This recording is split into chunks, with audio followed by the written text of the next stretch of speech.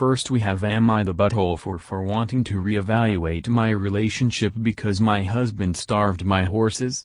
By Oi Ha Na. Throwaway cause reasons. I 28F, have a farm with my husband, 30 meters. We have been together for 6 years.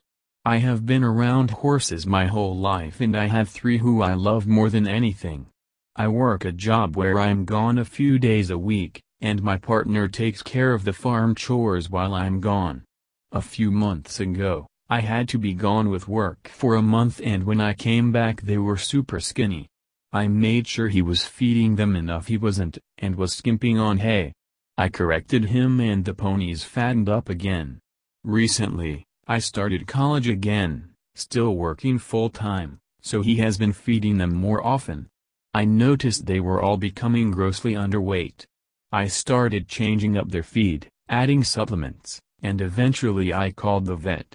It turns out my husband has been feeding them half of what they need on the days I work and they now have ulcers due to being underfed. He's apologized, called me right after the vet left. I was at work so he caught the horses, met the vet, and said he just doesn't know much about horses but now realizes how dangerous it is to underfeed them due to the vet explaining everything to him. I'm relieved my horses aren't sick and groceries and ulcer medication is a relatively easy solution, but I'm also livid. I am legitimately considering ending my relationship over this.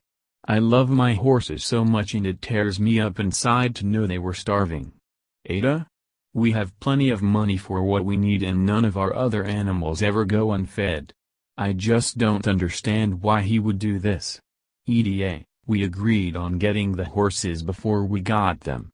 There's a list of everyone's food regimen on the fridge, and I take care of his animals when I'm off work and feed the morning before I go to my shift. I work 72 consecutive hour shifts every week.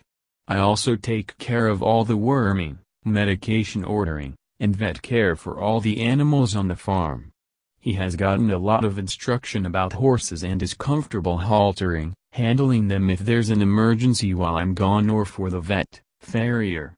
He's not a horse person but has never expressed resentment towards them or me, and even came up with an automatic watering system to make life easier. That's why I'm so confused. I genuinely am conflicted if this is willful ignorance, weaponized incompetence or just plain neglect. I like the comment from Adaptness Classic. Anyone that abuses animals has told you all you need to know. The buttholeness is clear in this story.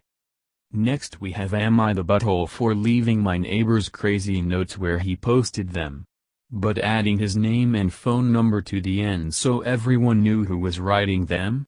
By Perpedo. I have a car in the street with the public parking. Someone kept writing me and other residents notes about me taking their space even though my city's resident street parking permits mean you can park in any spot in about a 2-mile area around your home. I saw who was writing them and realized it was another guy in my apartment complex. I also was able to find out his phone number because my roommate used to be friends with his ex-girlfriend so she has his phone number. Anyway, instead of removing the petty notes, I added a John Smith 12345678890 to the end of each note and then put them back on my car windshield, but inside the glass. 7 of them. Plus an 8th note saying I've gotten the memo. 7 times. Unfortunately, you will need to apply for a special parking permit such as a moving permit, construction permit, or disability permit if you need to reserve a specific street space. Otherwise, your residential parking permit will permit you to park in any space within 2 miles of your home address. It was kinda just meant to be a petty joke because he was acting kinda crazy leaving 7 different notes on my car and other cars about how people couldn't park on the public street. So I thought it would be a little funny to make him realize how crazy he was being, and also make him realize he wasn't as anonymous as he thought he was about it. I also put a dash cam in my car in case he fucked with it. Anyway, what happened next got him pretty mad. I guess a lot of people on my street were wondering who kept leaving notes on their car, so once I signed his name and contact info to his notes, he got some calls and complaints from the neighbors and property manager. And he left another angry note on my car saying that I had blackmailed him, which I don't think he knows what that word means. Anyway, he asked the property manager whose car mine was and the guy wouldn't say. Ada for leaving the crazy guy's notes out, but with an added phone number? You are definitely not the butthole in this scenario. Next we have Am I the butthole for not letting my girlfriend wear her unique dress to a wedding? By Harley GF Friend. Throwaway account because she uses Reddit. My M25 girlfriend, F30, Nat has a very particular sense of style. Picture Harley Finkel from Wizards of Waverly Place, you will get the idea. Don't get me wrong, I never had a problem with that.